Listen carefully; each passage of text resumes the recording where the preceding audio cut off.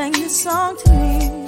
There was a message in its melody, sweetest lyrics that I ever heard. There's a message in the songs of birds. Tomorrow is another day. Living is the only way. Tomorrow's gonna ever come. Listen to the words of the song. Everything gonna be alright. Everything is gonna be.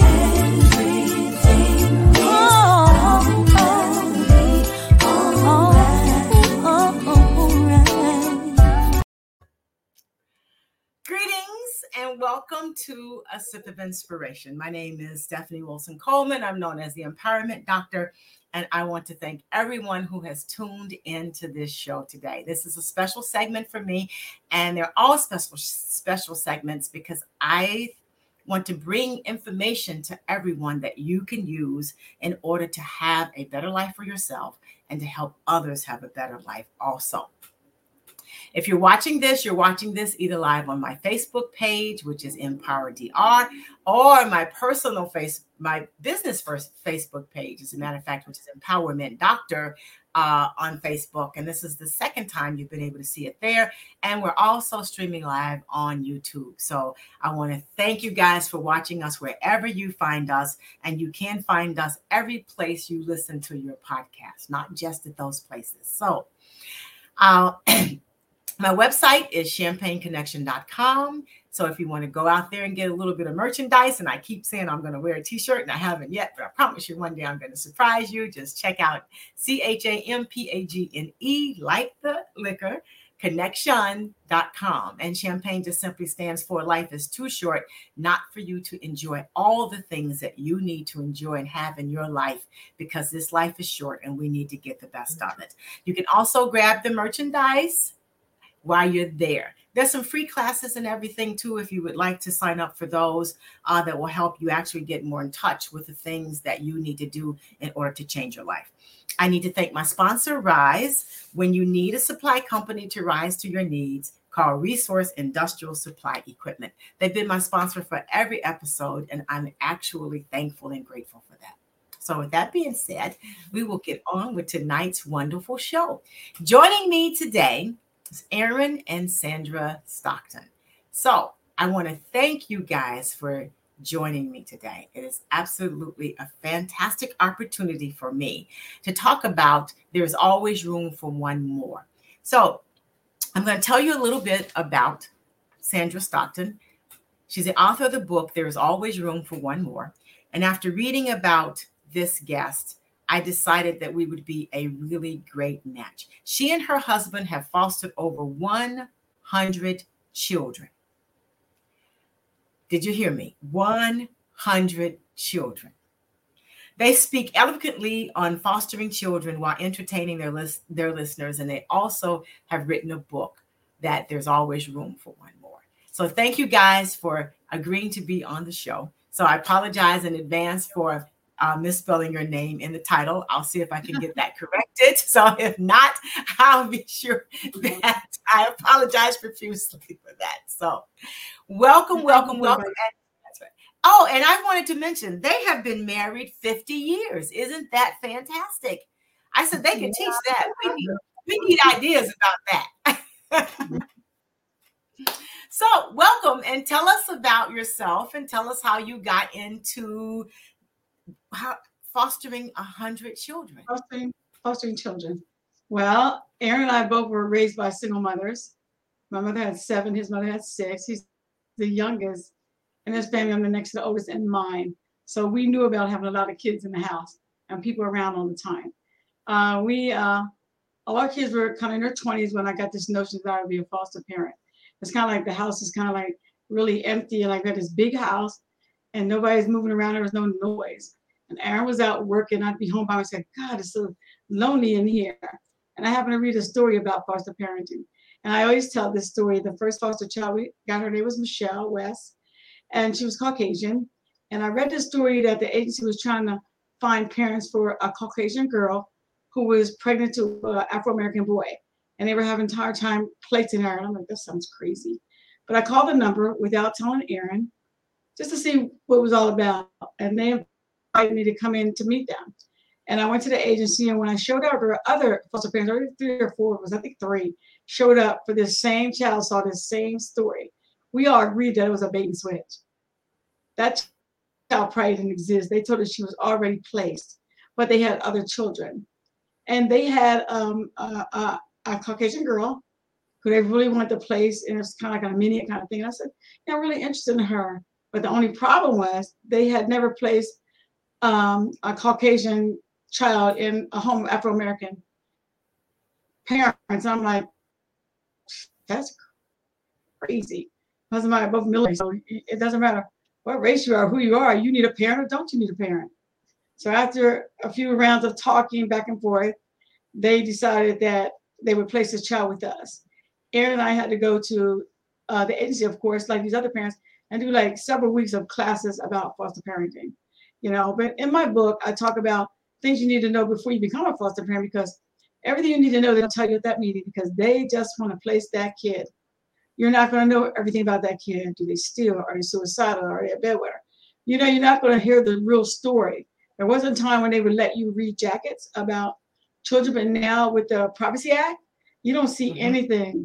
You're just, am I going to take this kid or not? It's kind of like, what do you think? Well, like Sandy really didn't mention, we were therapeutic foster parents also. So all our kids came with baggage, some type of problem, medical alcoholism, drugs, so we, mental health. So, we were just not just foster parents. We were, on the front line. Of children with lots of issues. So we took that child, and then after taking her, it just became like a routine. We started doing good with what we were doing, going to all the meetings, meeting other foster parents, and they had the big meetings monthly. And then they just asked us if we could take another child, and soon after her, and she was Afro-American. I said, oh, yeah, hell, why not? The house is big enough, we'll take her. Ended up getting another child, had 3 at the same time, actually, and did really well. And then we kind of started getting known in the agency as get the Stocktons to take that kid. We're talking about really bad kids or somebody having a problem, get the Stocktons to take that kid. For instance, our friend Patty was a foster parent. She had a foster son, a boy, Caucasian, and he didn't want to take showers. No matter what, she just couldn't take it, the odor, everything. She couldn't take it. And she called me one day and said, do you think Ace would mind? And Aaron's name is Ace. Would mind if you guys took my kid temporarily? Maybe Aaron can get him to take a shower. I said, I'll ask him. So I asked him, and we didn't have any kids at that time. And so he came with us and tell me, you gotta take a shower. I take a shower. We sat down and man to man, a lot of these kids don't have fathers. So we talked, and I said, look, don't you want a girlfriend one day? Yeah, Mr. Hayes. I said, okay, well, take a shower. So you do stink, okay? I was very upfront with my kid. And he told him that if I don't hear that water running, I'm coming in. I'm coming in. And I'm gonna be seeing if that smells good. I'm gonna see it. If that odor's going, I'm gonna be able to tell. He said, okay, yes, sir, yes, sir. He took a seriously good shower and came. I said, I even washed my hair, Mr. Hayes. Yep. He's all happy and everything. And he stayed with us about like a couple of weeks, and I called his foster mom. It's time for you to get your kid back. He's okay now. He's showering. He's showering, and so she got him back, and he was doing. She said, "I don't know how you did that. The weird thing is just probably a father thing. It was just probably." And she had a male, but he wasn't listening to them, and they were all Caucasian. But I guess Aaron had a different spin on it. Like, yo, we can't have that in here, So he just conformed. He did well. So you get the children that do all kinds of things, and one of the things I did when we were having children, as we went on, we started with girls and we switched to boys. We did kind of like a drastic change after the first few years, and we had girls because there was a girl, and not in our agency, who had accused her foster father of inappropriate social behavior. And so when that happens in a foster family, whether you're right or the child's lying out, and children do lie on their foster parents, there's an investigation, so everything stops. They move the kids in your house, gotta go all these people talking to you and all kinds of crazy stuff, right? And it turned out that wasn't true for that person, that foster parent they got cleared. But then I decided, since I wasn't home a lot, that we weren't doing girls anymore. I'm not going to have a girl accuse Aaron of anything. So I thought they hated that because we took so many girls. I said, no, we're going to do boys. And we went to all boys and mostly all teens and independent living. Yes. 18, 19, some 20-year-olds. And I want to go back for a minute. And the reason why I think we were destined to be foster parents is when we got married, there were 5 kids. And my daughter was talking to me last night. She said, Dad, I cannot remember when we didn't have anyone living in our house. Like uncles, cousins, brothers, their families. We all somebody, because we were both military. We had 50 years together also, not just been married 50 years. Let me clear something up for you though, Dr. Stephanie. Because you looked a little puzzled when you said we got married or 5 kids. When my husband met me, I was widowed. I was there when my first husband got murdered. So of course, when he met me, I had kids, 4 kids of mine and a niece.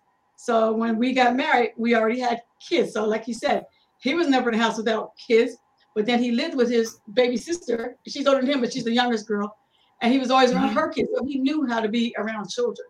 So that's why we started off with kids, because Sandra had a lot of kids, you know? So we've just been always nurturing somebody. That's fantastic. So what have you learned about the process of foster care that you can share with the audience listening? I think that a lot of people, and like we had when New Channel 7 did a story on us almost 2 years ago now, we had over 500,000 hits on that story about being foster parents. And a lot of people came in with comments. And some of the negative comments, most of them were all positive. Negative, one comment was like, I guess you're sitting pretty now, all that money you got from having all those kids. What people don't understand is that you don't get enough money to be splurging off foster care money. It's called a stipend. If you think that you can take $750, something like we started like $600 something for a whole month and take care of a child, that is supposed to be for their room and board and their food and their clothes. It's not possible. So then if you're going to take them on vacations, out to dinner, put them in any program, training, anything like that, you have to come out and have that money yourself because the agency is not going to give it to you. So we were okay financially. We weren't stuck. We were good. We had a big house and we started taking kids and we both had jobs, both military, making money. So we took our kids. All of our kids went on vacation with us. We never put our kids in respite care. All agencies have respite care for foster parents, which means I need a break. Can you get somebody to watch my kid? What we did, we convinced our kids, our daughters, to watch our kids and we had somewhere to go. And one of my girlfriends, who was a nurse, her name was Stephanie Johnson, we met years ago, and I convinced her to watch some of my bad boys. And you know, I never sent them anywhere else about to go away for a weekend. They was with family, with my friend or my 2 daughters. So that made them really think that they were a family. We have other foster parents or agencies, so every time they went to go somewhere, somebody had their kid. Can you take my kid? My kids are at so-and-so's house. I feel like that's a disconnect to them because you're trying to teach them what a family is. And if I want to send them somewhere everywhere I go and they're not with us, that's not fair. And then come back and talk about being on vacation or doing fun things and they weren't there to listen. Well, we're not going to do that. We were good about sharing. We took how many to Disney? Yeah, quite a few. Yeah, we took many. And not only that, I think when we got involved in foster care, the kids needed, because they had no structure at home. And so we would bring them into the house and say, okay, this is what chores do you want to do? And we would have them make a list of chores they want. To their house. Mm-hmm. And we would go over them with them and say, okay, you can't bring a kid into your house and say, rules. You're going to do this. You're going to, no. You gotta give them choices. Mm-hmm. And some things we didn't agree with, like, when kids said no washing dishes, I said, well, that's not negotiable because you get out on your own, have your own place. You need to know how to wash dishes. And we always had a dishwasher, but we never allowed them to use our dishwasher and we didn't use it. And they always say, Miss Steve, you got a dishwasher, you can't use this dishwasher. Are you gonna have a dishwasher in your apartment when you move? You need to know how to do dishes. So it was important for them to learn housekeeping chores and things like that. Because once they got in their own place, they were going to fail. They didn't know how to do it. You have to teach them something. Right. Teach them how to. You taught them how to wash dishes. Yeah. How about washing clothes. Yes, we talking about sort their clothes, everything. Bank accounts, because see, we were doing the independent living. So like the 17, 18, 19-year-old out of school, or we would put them in a GED program, driver's ed program, get them a job, and also driver's license. You know, so you have a lot to do as a foster parent. Well, you have a lot to do with your own kids. Let's be right. So, and they're going to do things. I mean, one of our kids, they're going to do things. They're going to do bad stuff. I mean, one of our kids decided he would just take Aaron's car to go to the store to get his truck to go to the store, and he took it. I didn't know he even took the keys and left. He wasn't home, and he came back walking. He said, "Miss Sandy, I got bad news." I said, "What kind of bad news?" He said, "Well, I took Mr. Ace's truck." I said, "Well, where is he?" He said, "It's down the road." I said, "Down the road where?" He said, "I didn't wreck or anything. It's parked. Why didn't you drive it here if you took it?" He said, "It ran out of gas." I said, "What did you need the trucks for? You couldn't ask me." He said, "I just had to drive to the store and get a pack of cigarettes." So I said, "Well, did you get the cigarettes?" "Yes, ma'am, I got the cigarettes." Now, that incident is supposed to be told to your foster agency to tell things like that. You're supposed to record, document every day, send them everything. Well, we kept that one to ourselves because we're not pressing charges on that because our own son stole his car, wrecked it, hit it, so I couldn't see the wrecked car for months until I figured out it was wrecked. So your own kids do those things. Some people say, these kids are so bad, but are your kids not bad? Come on. Especially now. I think social media has their hooks in our kids. It's kind of like, and I can't say, I used to say, sometimes it's the parents. A lot of times it's the parents. But more than the parents, I think the percentage is bigger on the social media aspect. I'll give you, for instance, I have a granddaughter. I think she's 10. And she came to see me, and her nails were all done with fillings and everything. Her nails, she's 10. I'm like, "Who got those for you?" She said, "My other grandma." And I'm thinking to myself, Lord have mercy. When she gets 13, what is she going to want? What is she going to ask you for? You're already doing nails like that. You're already 2 earrings in your ears. You're already doing this grown-up stuff. What will they want? And what I think happens now, for me, what I feel is that all these young people getting all their kids everything they ask for without making them work for it. Our kids work for things. They got allowance, they work for it. Our foster kids work for it. The ones that got allowance, they have to do something, chores to get that. They're not having them do anything. At some point in their life, if you don't catch them by the time they're 10, 11, or 12, you have lost. If sometimes you don't catch them and something just wakes up and says, "Whoo, this isn't working for me," what kind of kid is he gonna grow up to be, or her? What kind of a dog?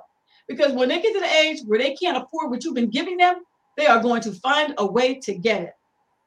People need to understand that they're going to find a way to get it. I mean, doing drugs, selling their body, whatever they got to do to keep up with the Joneses, they're going to do it.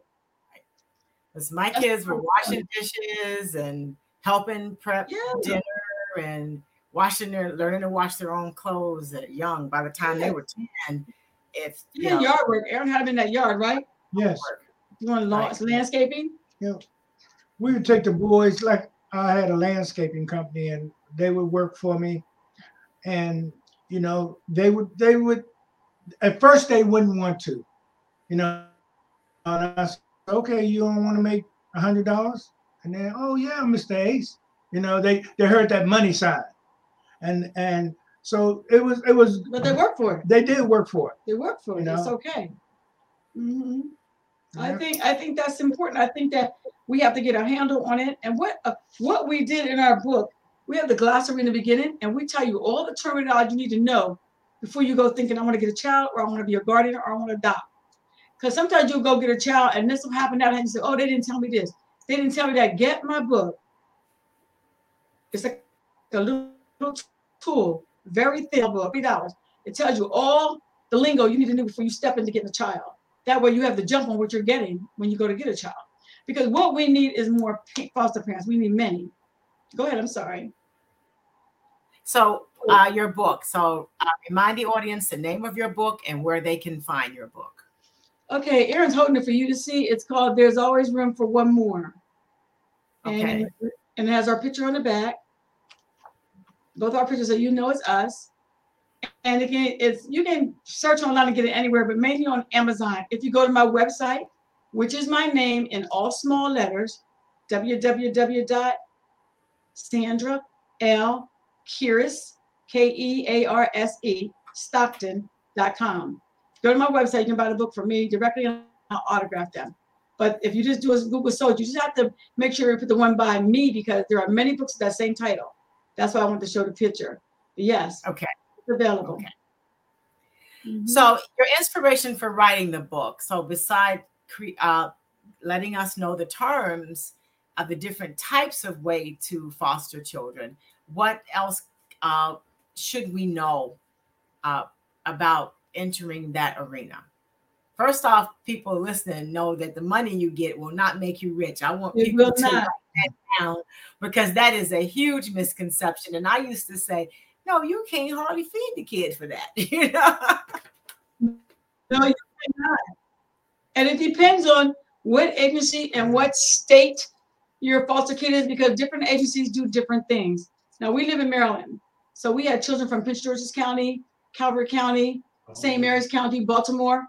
All the counties have different budgets. So like say for Calvert, we have a child and they need this, they need that. Get it right away, no questions, got you. Write the check, send it to us, or go take the kid and get it. Prince George's County, well, it's a whole different story. You're not going to get too much. So because it's always said we have no money. So they're probably telling the truth that there's no money, but every agency is different, where they're going to get money from. And then also in foster care programs, the goal is to get all children back to their family. Yes. If not their parents, their biological family, not to take them away from their family. Some kids we get automatically, we know because of what happened that they're not going back to their family ever, and that you get that right away when you get the kid. They'll let you know this child is never going back. And I'll give you, for instance, a little kid we had just temporary for a weekend, almost drove me nuts. 5 years old, we don't do little kids. He gave me this story that his father was in prison because he killed his mother. It was a long story. I'm like, he's only 5. How can he know that knowledge? How can he know that? When his foster parent picked him up and met me to take him back to her, I just looked at her thinking, how could you take care of this little tiny kid? And she said, what did he tell you? So I was telling her, she said, it's all lies. His dad's not in prison. He's in Baltimore. His mom's not dead. But he's living this fantasy world, and where he got that information, I don't know. So, by the time he left my house, he was telling my daughter who was staying with me, he was calling me Miss Meanie. Miss Meanie got rules. He didn't want to come back to me. We have rules. I mean, they have so much energy. He ran up my steps, down my steps, ran in my room, did a double flip on my bed, flipped over. I thought he was going to hit his head. He landed on his feet. He said, wasn't that neat, Miss Sandy? I said, oh, no. No more kids. We can't do kids. But, he was the youngest we had ever had. Yeah, I think he was a fireball. And another thing that inspired me, not only just reading the story, I didn't find out until I was an adult, in my 30s or 40s early, that my mother was a foster child. She never told us. My mother and her siblings, her sister and her brother, were foster children. That's a long story, and I write that in other books that I wrote. But so she always would tell us when she's grown up. One day I asked her, why didn't you ever tell us that we're growing up? She said, she didn't think there's any need for us to have to worry about it. She was a foster child. I don't think it would have made any difference, but she just never said anything. Like, wow, And she said for the most part, her and her sister were treated well, but her younger brother was treated horrible. So I said, wow. And I guess back then in the 1920s and stuff, they didn't have the rules they have now as far as things happening to children. So that kind of made me want to inspire to do it also. Plus, in our book, we talk about 30 or 40 kids, different stories about many of them, different situations, the one we have permission to talk about. So we talk a lot of stories about them. And in the back of my book, I have a section called Reflections, where some of the foster kids have written things in there, So, and what's nice about them, what you think of social media about the one that called you from West Virginia? Yes. Yeah, talk about him. Well, this one kid we had, and he left. When he left us, he was around 20 years old. Mm. And why did he leave, though? He left because he wanted to kick your butt. He wanted to fight me, because he had the permission to go home on the weekend to his grandparents' house. So I told him okay, and he was 20 years old. I said okay, but nobody comes to my house after 1 o'clock in the morning. Okay, you're 20, 1 o'clock in the morning. He coming in at 2. He was drunk, and then he told the other foster son, let's beat Mr. Ace. Let's kick his butt. And like I told him, I said, I will hurt you like I would hurt my son if they jumped on me. So I packed his stuff up that night, took him over to his grandparents' house. The agency called us the next day and said, you cannot do that. You got to give a 30-day notice. I said, first of all, he was talking about jumping on me. And I'm telling you, he was going to get hurt. Okay? So the best for him. They made that rule. After that, they sent everybody a letter saying, hey, you got to give us a 30-day notice.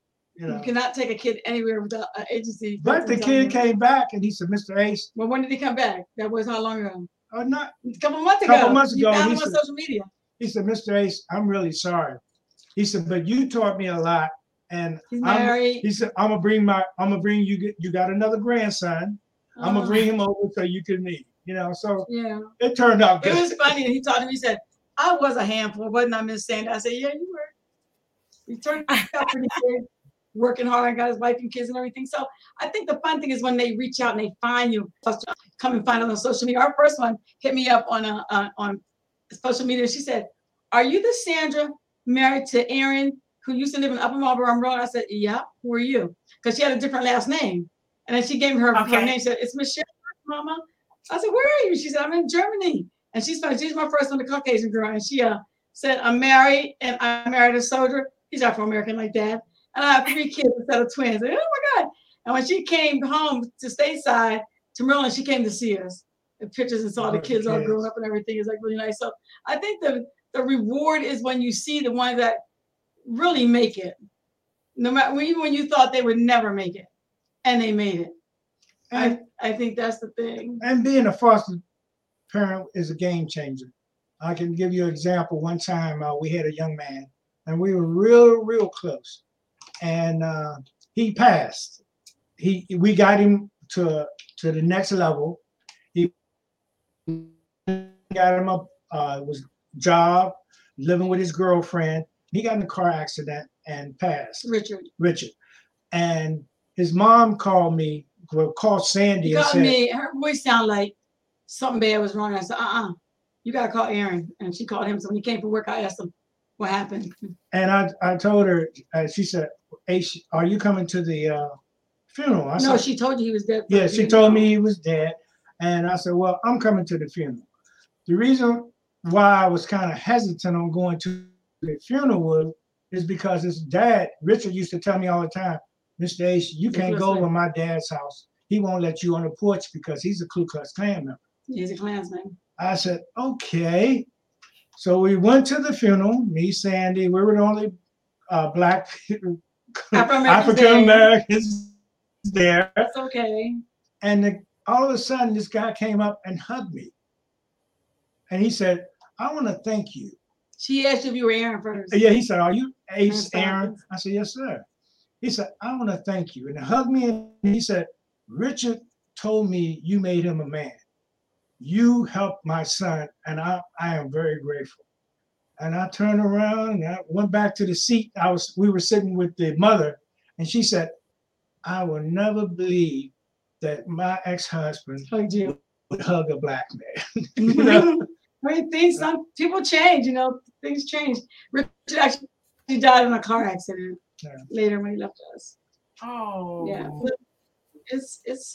It's challenging, but it's rewarding. It's both.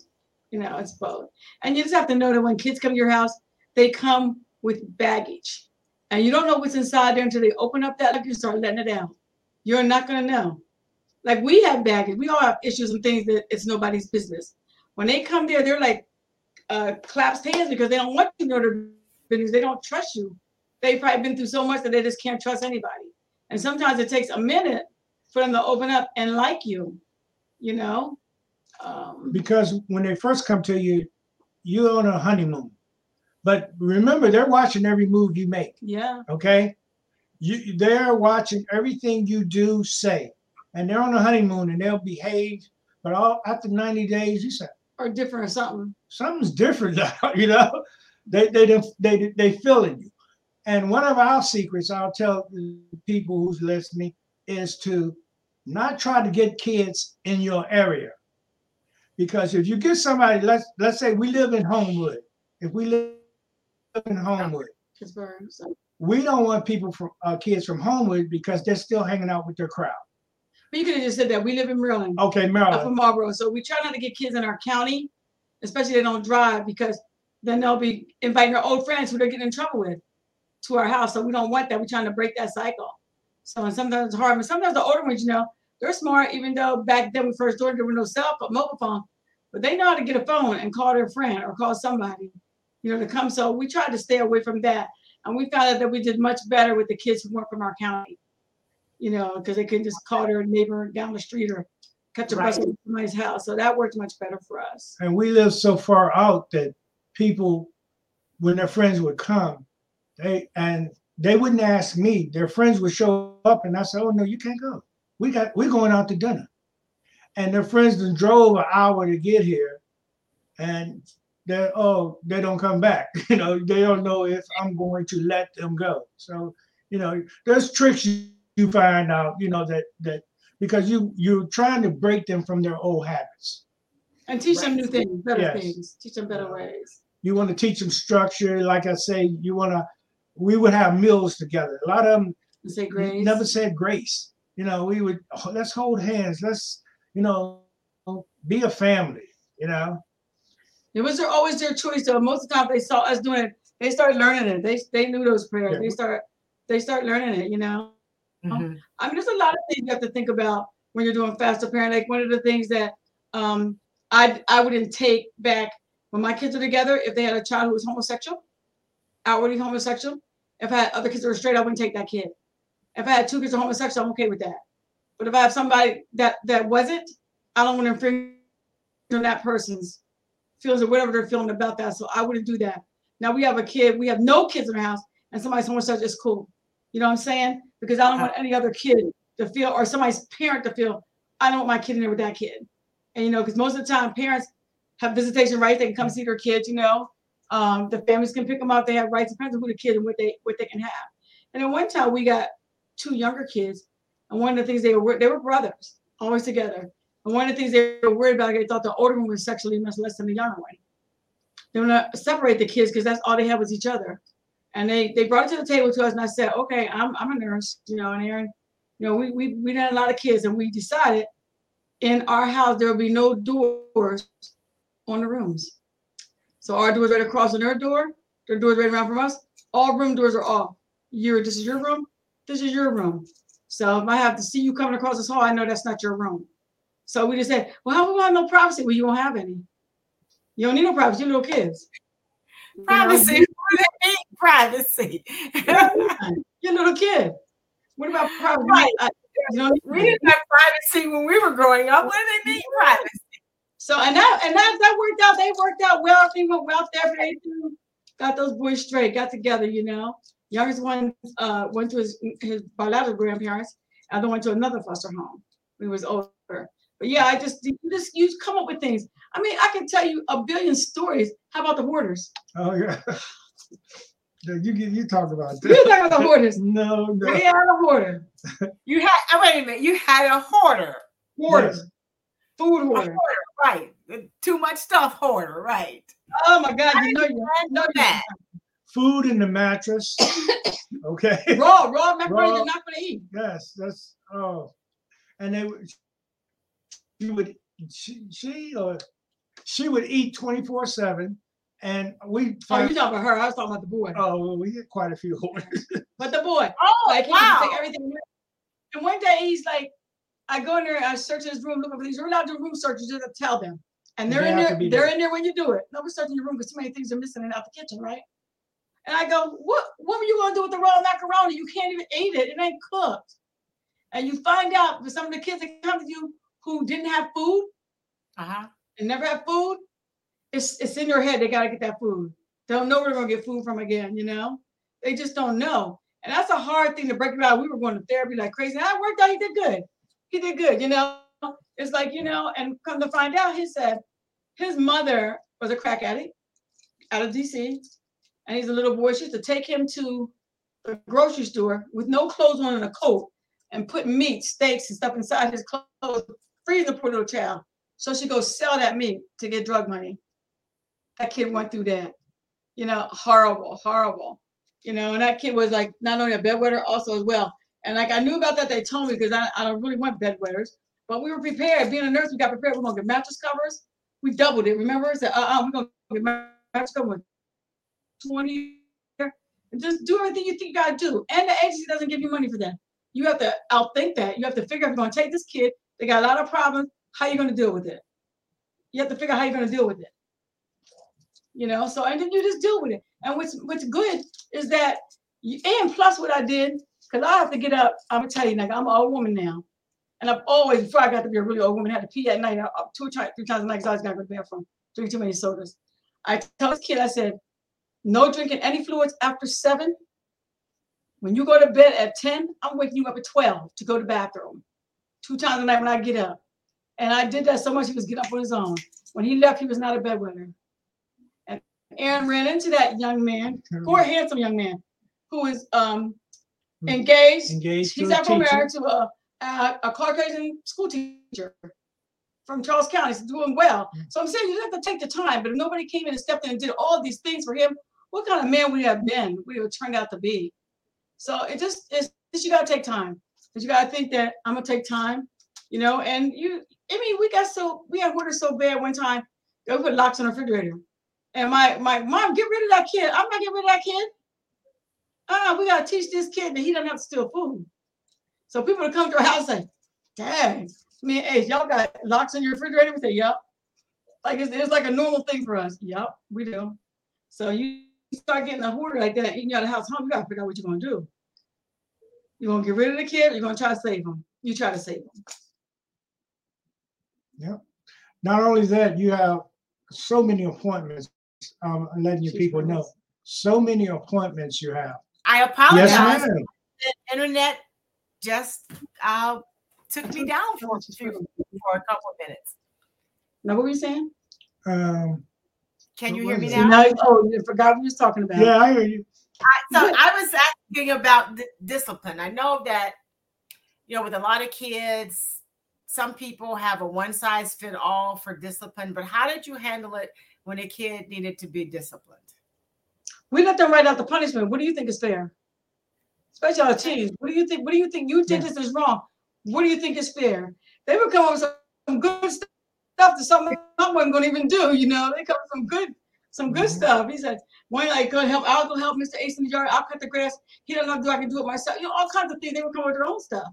You know, and one of the things we did also, if we held allowance for you did something, you're not getting that money this week. We always gave them a way to earn it back. Okay. Now you can get that allowance that you missed last week, but just what you got to do extra. Things like that, you know. Okay. I mean, those are great tips. Because they know I'm not keeping it. Yeah, those are great tips for parents raising their own kids to actually talk about the discipline and ways to hold the allowance so they can earn it back. Those are wonderful tips. Yeah. So you all had a official reunion with your foster children? Yeah, we haven't, but we were hoping that maybe we can get one of the news stations, some of your side or somebody to help us do that, to put the information out there and gather people to see if we can get that done. We would like to do that. We talk about that a lot. That would be nice. And see, Dr. Stephanie, not only we had foster kids, I used to work at a group home for foster kids and boys and girls. When they were short staffed.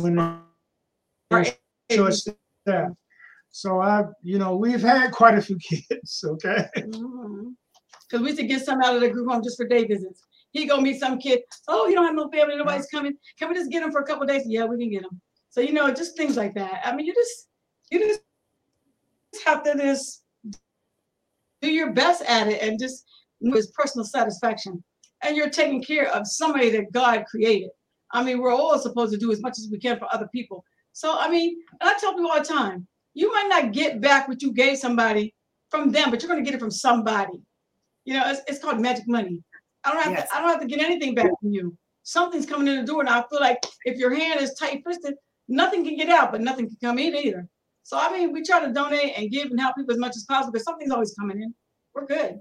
I think that it pays to be good giving people I'm respecting people. Everybody can't be like you. And I tell people all the time who know me and know Aaron, say, oh, like he has a family member who always says, let's go to the rich doctors. I'm thinking, you know what?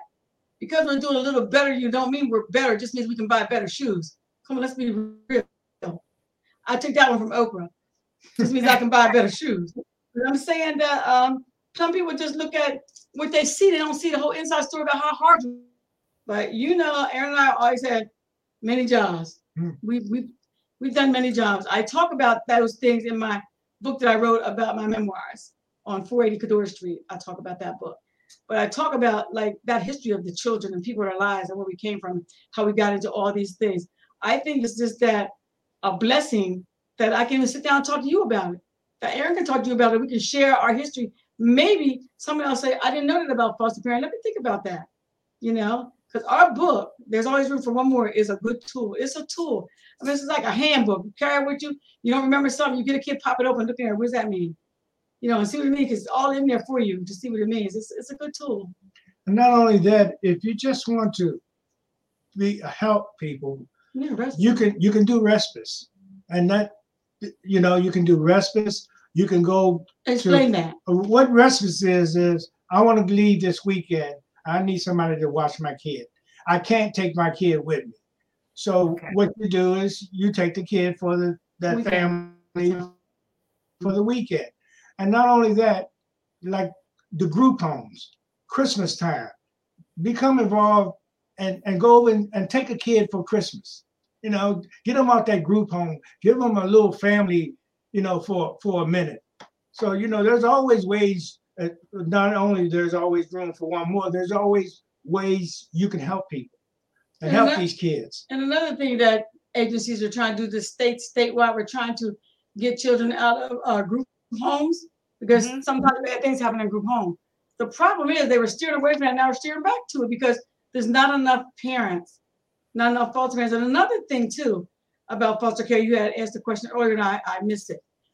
We need our caseworkers to be paid. I mean, they get these degrees, they go to our case manager, they do all kinds of work. They don't get what they're due. The agency expects so much out of the case managers. They need more help. They need more budget, more money. Everybody needs more. I understand that. But if you want these kids to turn out right, it's just like school teachers. School teachers get paid on the bottom of the totem pole. Come on now. School teachers is what makes everything tick. If we didn't have school teachers, where would we be? We have teachers, instructors, where would we be? And these states don't want to pay them hardly anything.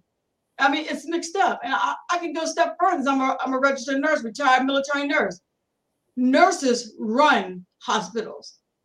You don't see nurses making $100,000, $200,000 a year, like some of the surgeons and specialty doctors. They're just a human being like anybody else. Why is it that they have to make how many $1 million because they're a specialty? God gave them a gift, and they're taking advantage because they can. And somehow our whole industry and system needs to fix all the way around the globe, not from children on up to all the different specialties where nobody's getting what's due them.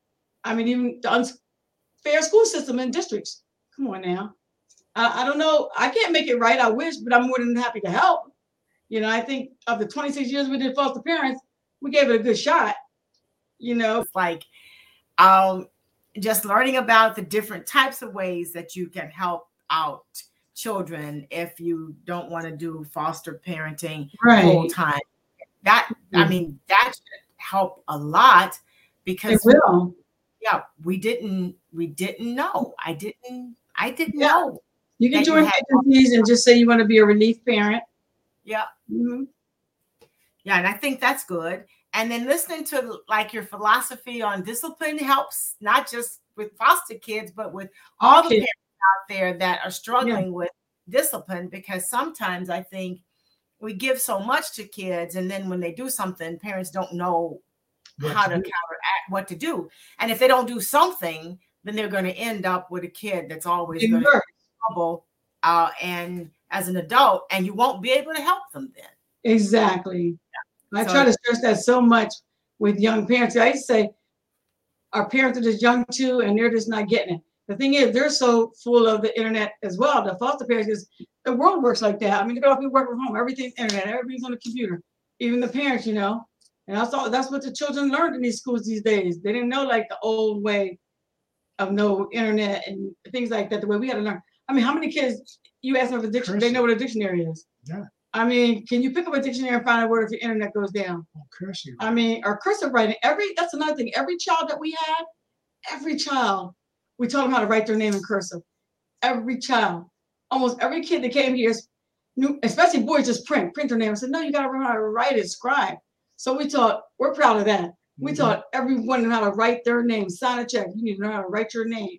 We even taught the older kids how to write checks. We got checks and we taught them how to write checks, things like that. All the things you need to teach them to get out there and be independent. All kids should know how to write their name, not print it. I bet you there's a lot of people. They should know how to read cursive because they could never even read the U.S. Constitution or the original Declaration of Independence. Right. If you can't read cursive, you got to be able to do that. So, what were some of the other unique challenges that you faced as a foster parent? So we talked about the kids who came with extra baggage like hoarders and things like that. And I don't know why that would surprise me, because if they were in situations where they didn't have enough food, the first instinct is to gather food.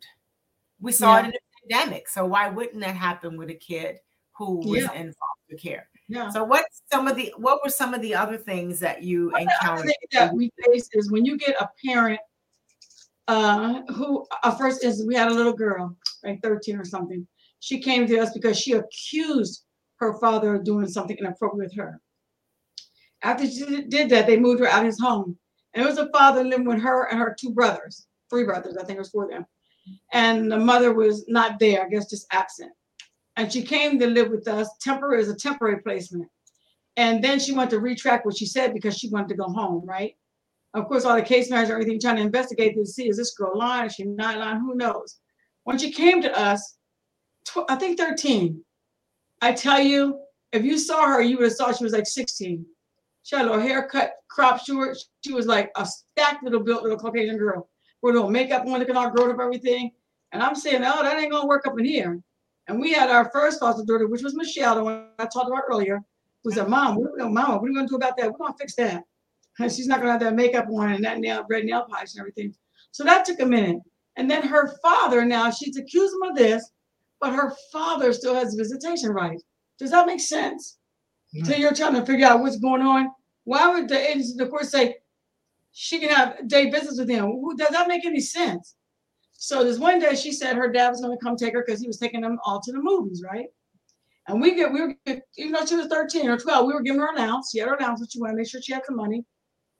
I think I ever gave her like $15 just so she'd have some money in the movie. She did whatever. She came back, actually 20, because she came back. I said, do you have any money left for the movie? She said, oh, no, I had to pay my dad's way in. I said, I thought your dad was taking you to the movies. Yeah, he said, but he didn't have any money. I'm like, what kind of damn dad?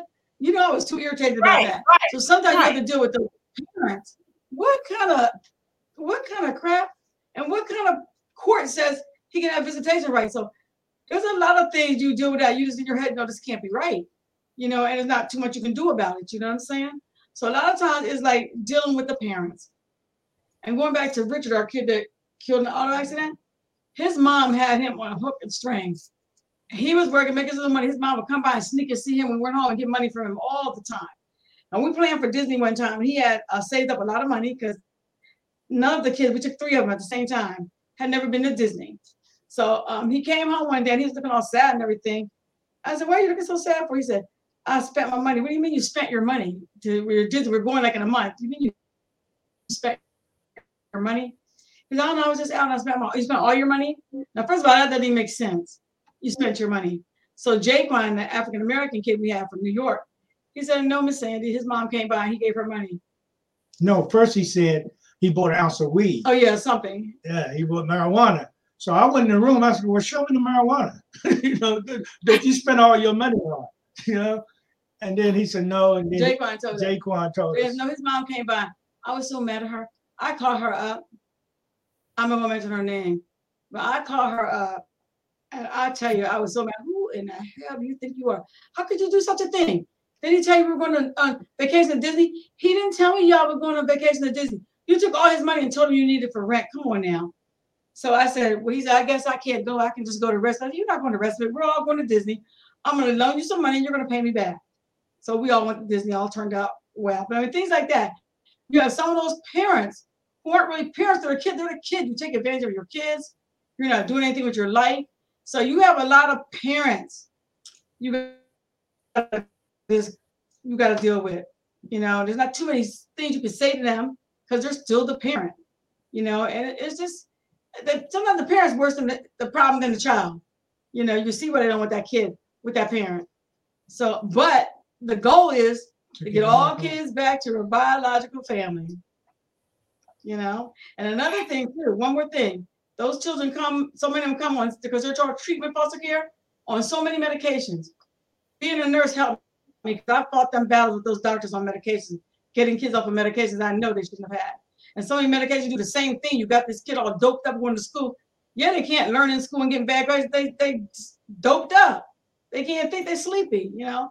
So I fought a lot of things like that. And the worst thing about that, my first kid, one of my favorite, I got her off all the medication she was on. She was doing well in school and great. And they said, oh, now we got to move her. She's not treatment foster care no more. She's not on medicine. System is broke. Because they should have been more than happy to leave her right there with us because she was doing so well. But that's how the system's broke. If the kid ain't on medicine, they can't be there. And when you get them off, they're doing right then. They're not normal. They're not normal people. Because she didn't go back home. They're just doing. No, they call it going to regular foster care. Yeah. So it's like a lot of things that disappoint you, and some of the things in the system you can't fix because it's broken. And I don't know how it's going to get fixed or if it ever will get fixed. I mean, we were like looking at. I got an email like a couple months ago now when we first put the book out. I got an email that we sold 6 books in Germany. And I showed him the email. I said, I don't know nobody in Germany. And then a couple of days later, we sold 3 in United Kingdom. I said, I don't know nobody there either. So I'm thinking all these other countries are probably having foster care issues. They got kid problems. I don't think it's just in the United States. I think it's everywhere. Yeah. You got these kids. Yeah, it's not just here. It's everywhere. And unfortunately, as you said, some of the parents are lost too. So lost parents generally create lost children. Yeah. So that's the sad part about it. You know, our system is great in some ends, but where it's important, you know, mental health care, they're getting mental health care. Yeah. A lot of people don't make enough money to pay for food or rent or even go to deal with addictions. It's just issues that people don't want to deal with. Or society doesn't deal with it, but the children are, you know, they're the victims of that system, right? Yeah. One thing that happened too for us, since our 2 daughters always did respite for us and watched our kids through the years, our oldest daughter adopted to it. They became foster parents. Our oldest daughter, Kimmy, she adopted 2 of her daughters, 2 foster daughters and sisters. And our youngest daughter, our baby girl, she became a communal foster parent. And what she does, because she's bilingual, she does speak Spanish in 1st grade when we were stationed in New Mexico. She does communal, so the kids that come across the border, are they getting the United States programs they have in? She gets those kids because she can speak Spanish. A lot of times they come and they don't speak any English, but she's good. And she would have me watch her kids. I used to watch her kids. Come on, Mom. I'm like, I can't speak Spanish, but she could have program on my phone. You can now. She said they can read Spanish. She just gave me that program. And now I'm communicating, taking them to doctors and everything. But it was fun. I write on it. They look at it, go, and they take it back to me in English. Said, you're not going to handicap me, Mom. I watch your kids. You're bad kids. So that's what she did. And we had one that she had with for a long time. He's now in Texas. And she flew to Texas for his graduation last month. And she just talked to him about that. He's flying here in a couple of weeks to stay with us for 2 weeks. He speaks English good now. He's going to the Air Force. Yeah, he's trying to go in the Air Force. So she does good with it. And it's a funny thing how people's minds or our children's mind, they learn so much when they're young. We were stationed in New Mexico in 1974, and all of our kids had to go to school because in their school in Mexico, all children have to take bilingual classes. Our daughter Carmen is the only one that got that Spanish in the 1st grade and carried it. Every grade, every school she went to, she took Spanish. She's good with no teacher or anything, just learn like that.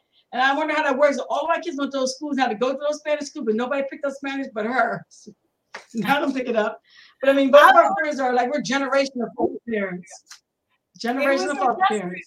It was her destiny. We never know what the universe sent us here to do. So, but we are out of time. So I want to thank you guys for joining me. I want to remind everyone that they go to your website and get your book. There's always room for one more. And plus, she has some other books too, if you like to read. Yeah. Just one of those. You can go to her website. You can go to Amazon to be sure that you get a copy of the book also. So thank you again. I do apologize for the technical difficulties. No problem. Hopefully the show went really well and we won't have to repeat it. But absolutely, we will repeat it. So thank you. We appreciate it. Thank you. So as I always say, may this day offer you just what you need in each unfolding moment. Do not go gently into that good night, but find a hero worth dying for and take it. Be the person that you are waiting for. Make the day so awesome that yesterday gets jealous, and above all else, do it your way. I'm Stephanie Coleman, the Empowerment Doctor, and life is too short to drink cheap champagne. You all have a great evening. Thank you again for joining me. Thank you, Dr. Coleman. I enjoyed it. I learned a lot. So thank you again. So with that, I'm going to say good night. Good night.